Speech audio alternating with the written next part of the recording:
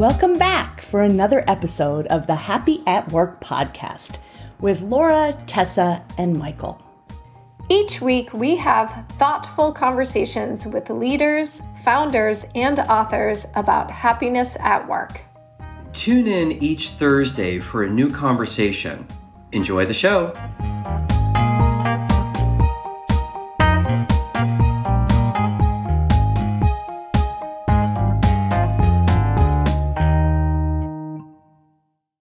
Welcome to the Happy at Work podcast. And today I'm excited to invite back again Andrew Soren. Andrew, welcome back on the show.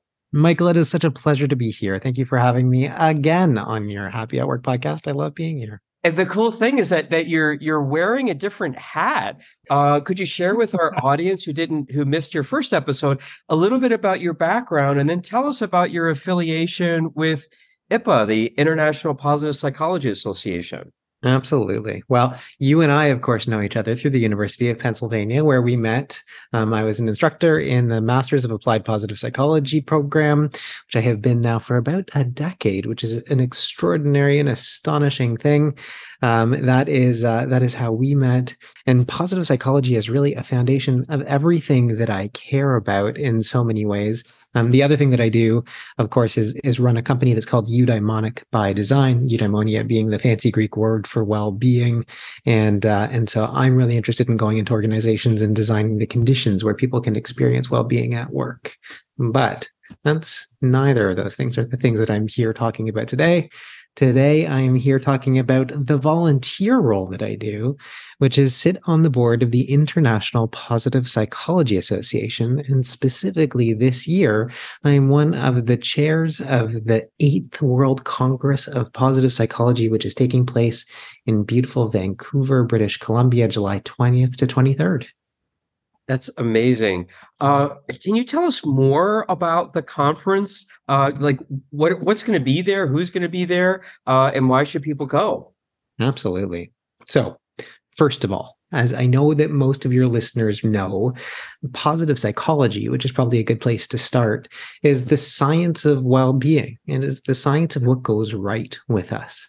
And IPPA is really the global body in the world that brings together researchers and practitioners together who are interested in that science of well-being and how it can be applied in the world. And our World Congresses, which happen biannually, this is the 8th one, as I said, these World Congresses are a meeting place of all of those researchers or all those practitioners, people who are just interested and passionate or even curious about positive psychology and the science of well-being. And they're just incredible, action-packed, loaded days of learning and connecting, networking, and quite frankly, a lot of fun trying to walk the talk of what it means to actually go to a well-being conference. I love that. Yeah, you would stand out if you go into the conference and you're a little grumpy. People would say you're not drinking enough Kool-Aid. There are, for the record, there's lots of very grumpy positive psychology people out there. It is very true. Sometimes we study the things that we need to learn most. But we try to counterbalance that with at least a little bit of joy and bringing well-being to life in all its manifest ways. Absolutely. It's so funny where it's like, oh, I need to listen to what I tell people. So sometimes I have those days myself. So for the people where IPPA is new for the listeners. Our podcast is really focused on making the workplace better. How can the International Positive Psychology Association's World Congress help people in the workplace? What kind of things are they going to be talking about? Yeah, great. So there's a whole bunch of different kinds of people who are interested in positive psychology. And those who are interested in work and organizations are a huge chunk of those people. There are business leaders, there are HR professionals, there's coaches, there's consultants, there's people who are interested in experience design. There's a whole huge range of people within the organizational world who get very excited about positive psychology because, of course, they're excited about what makes individuals and organizations thrive. And that's exactly what positive psychology tries to study in the world. And so there's interesting work that happens on both the academic research side. So lots of people who literally study with as much scientific rigor as they can.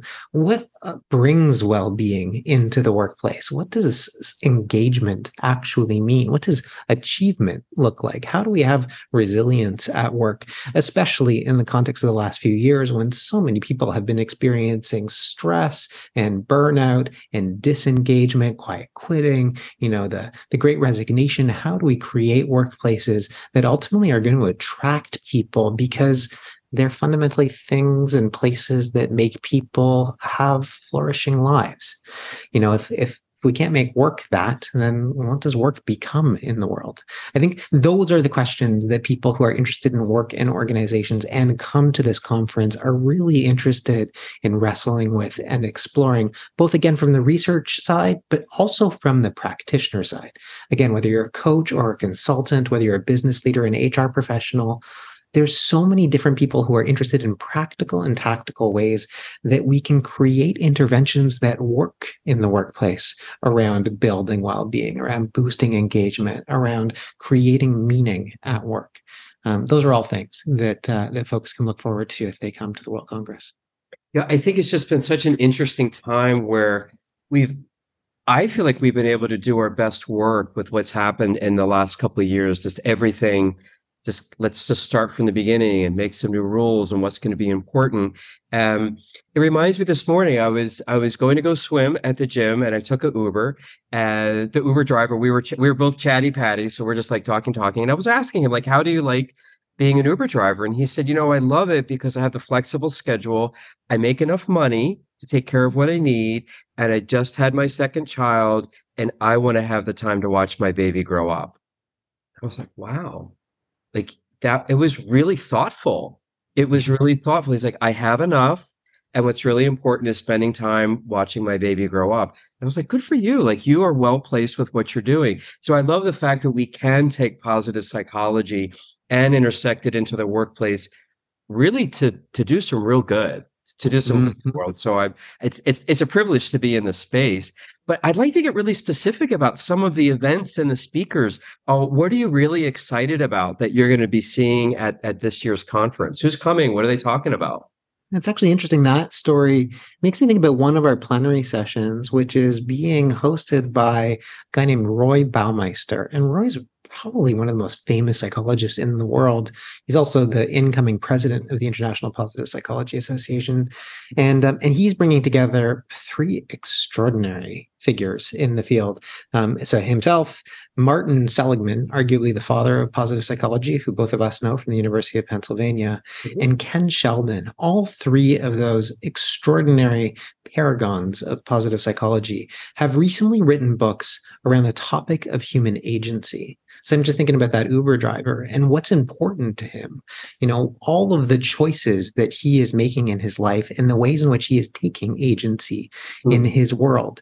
Each of these three psychologists has done a deep dive and are publishing pretty extraordinary books within the next year about what agency looks like from different perspectives, from different worldviews, from really different ways of how agency shapes our lives and ultimately shapes society in fascinating ways. So that's just one session of probably about 590 that I'm really excited about.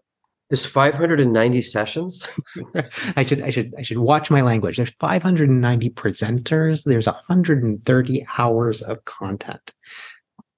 Wow, that is amazing. I think agency is such an important thing because I think a lot of people aren't as thoughtful about it. I remember that Dr. Seligman had written an article, I think it was for USA Today, when there were so many school shootings, and he had related it to learned helplessness, where people were saying, well, it's just the way it is. You can't do anything about it. And you can do something about it. And I think agency is a way that you could actually say, I'm not going to send my child into a place that is going to be so risky, and we need to do something to change it. So I think agency is amazing for people to co-create the life that they actually want to have. That makes me think of another session that I'm really excited about. This is another one of our plenary sessions that's all about compassion, another single word that is everything in this world in which we live in. And so, some of the arguments of positive psychology in and over the years has been that there's so much of a focus on what's right with us, but not everything is right. And there's a lot of suffering in the world. And so how does positive psychology ultimately think about the whole entire spectrum of human experience, which psychology should?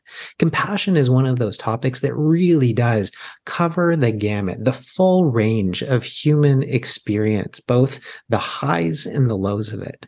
And we have an amazing session that's going to be one of the plenary sessions that is led by a guy named Rick Hansen. Rick wrote the book Buddha Brain, is an amazing researcher and thought leader himself at University of Berkeley, and he has brought together this extraordinary panel.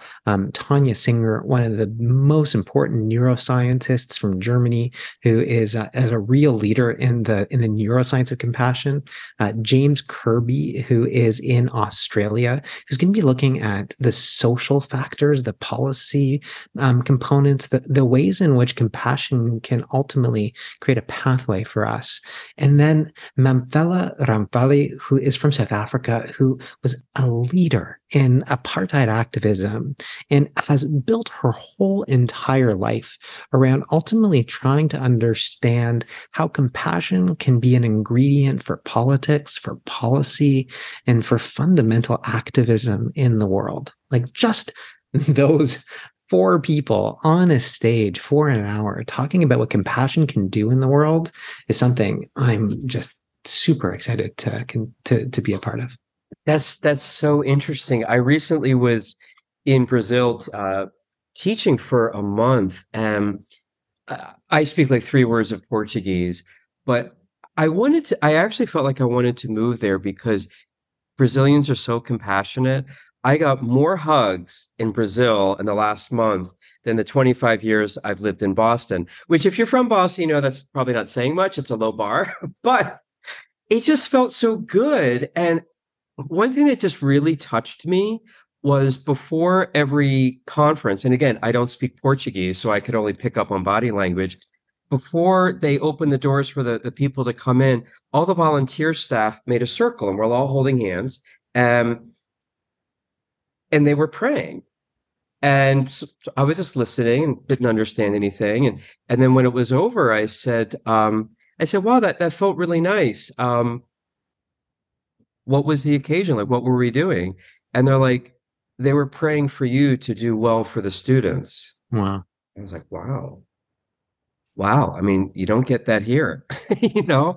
I think compassion is incredibly important. And now when we're talking about workplace well-being, empathy in leadership it's just a prerequisite. If you don't have empathy, so I think that it's so important that you're going to be having the people talking about those topics. But now let's get into some of the nuts and bolts. How can people register for the event? Is it in person, online, both? Can you give us just a few details? Absolutely. So it is in person. We made a very deliberate choice this year that we wanted to reconvene because we just wanted to connect. The last time that we were in person was in 2019 in Melbourne. So we have gone full hog on an in-person Congress. We are in Vancouver, as I said. July 20th to 23rd are the dates. The website that you should check out if you want all the information is www.ipaworldcongress.org. We'll make sure that we put that into the I'm sure the promotional material for this webcast so that you see.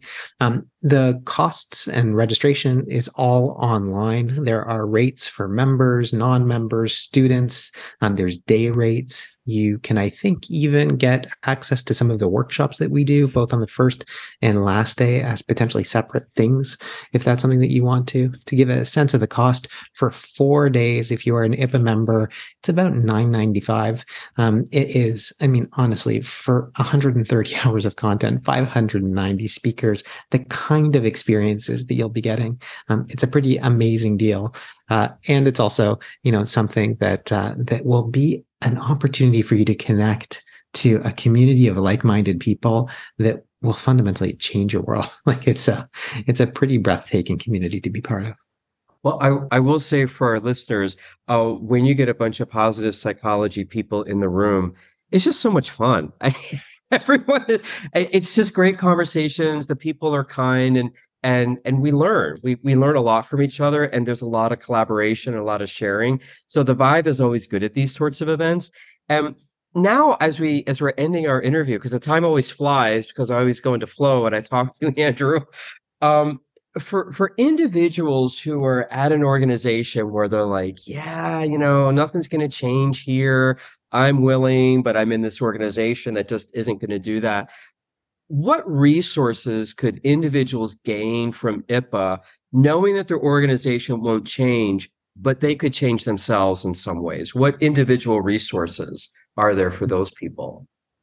There's some really, I think that what you'll be able to come away with at the World Congress is probably a recognition that change of the kind that you probably want in your organization is going to require a whole bunch of different things. I mean, there's probably societal things that are going to need to change. You might need to try to like advocate for people to like raise minimum wage. Who knows? There's probably going to be organizational things that might change, and you'll learn about some of those policy things as well as some of the organizational things that will make a big difference.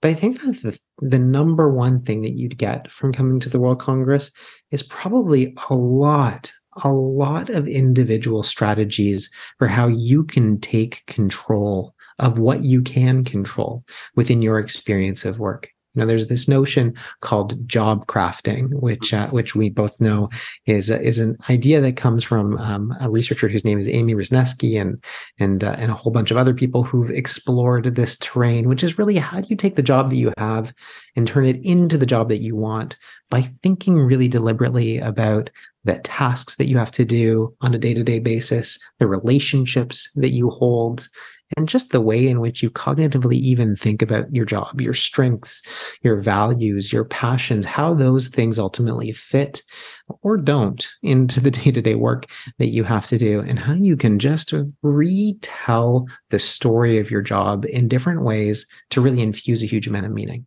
I think that if you come to this conference, you'll understand job crafting and what you can do to take control. We're actually taking this notion of job crafting and turning it into Congress crafting. We have this amazing guy named Rob Baker, who's out in the UK, and he's actually helping every single attendee who's going to the Congress think about how they can apply this notion of Congress crafting to even think about how they are going to engage, what kind of goals they want to have over these 4 days. So I think just taking that lived experience back into the world will fundamentally change your relationship to your job. I love this. And I would really encourage our listeners to come to the Congress just for the job crafting. If you're going to come for one thing, because you spend so much of your time at work, you need to have well-being for yourself. It's a major part of your life. And recently, when I was in Brazil, it's always a challenge for me that I have to convert positive psychology strategies into Portuguese and like really simple words so they get the concepts. I was teaching a group of people who were salespeople, and one of their challenges was they were very stressed out with all these sales quotas. And so every month, the minute they might hit a quota, then it's like fine, but at the first of the month, it's back. Someone's on your back again for the next month. They were very stressful, and they were finding that their performance was dropping because they were so stressed that they had just too much fear. I did this very short exercise, and I said, talk to your neighbor about, what product or service you're selling and who are you helping? Tell stories about how you've helped them with what you sell and focus on that. And the room shifted where you could feel the compassion coming into the room of, wow, I do have a higher calling. I'm doing something good. I'm making the world better with my product or service. And I said, if you focus on that, your sales quotas will take care of themselves. And job crafting can be just that simple. And what I really love about it is that you can change your experience where the outside of the organization just doesn't change at all. So I love the power that IPPA and some of their speakers and researchers are going to be able to do for people. And Andrew, I appreciate the time you spent. Like I said, the time just flies by when I talk to you. Any final thoughts before we sign off today? I think the last thing that I'll say is, and just kind of builds off of your comment, in this period of time, connecting with people who care about this stuff is really important. I mean, just even the notion of like thinking about how do we help each other is such an essential thing. And I think, again, that the reason, if you're listening to this podcast, it's because you already know that you want to try to figure out how to become happier at work, how to make your workplace a happier place where there's more well-being. And that's probably not always an easy thing. There's probably a struggle. There's probably challenge. You probably feel like you're facing a lot of brick walls. Maybe you feel like you're doing it alone. If you come to this conference, you're going to be with 1,000 other people who share that passion and are doing incredible work to be able to do it. So come, feel connected, feel part of the community, know that you belong. I can't wait to see you in Vancouver. Come for the group hug, everybody. It's going to be a good one. Andrew, thank you so much. We'll be seeing you at the Congress. Bye for now. Bye for now.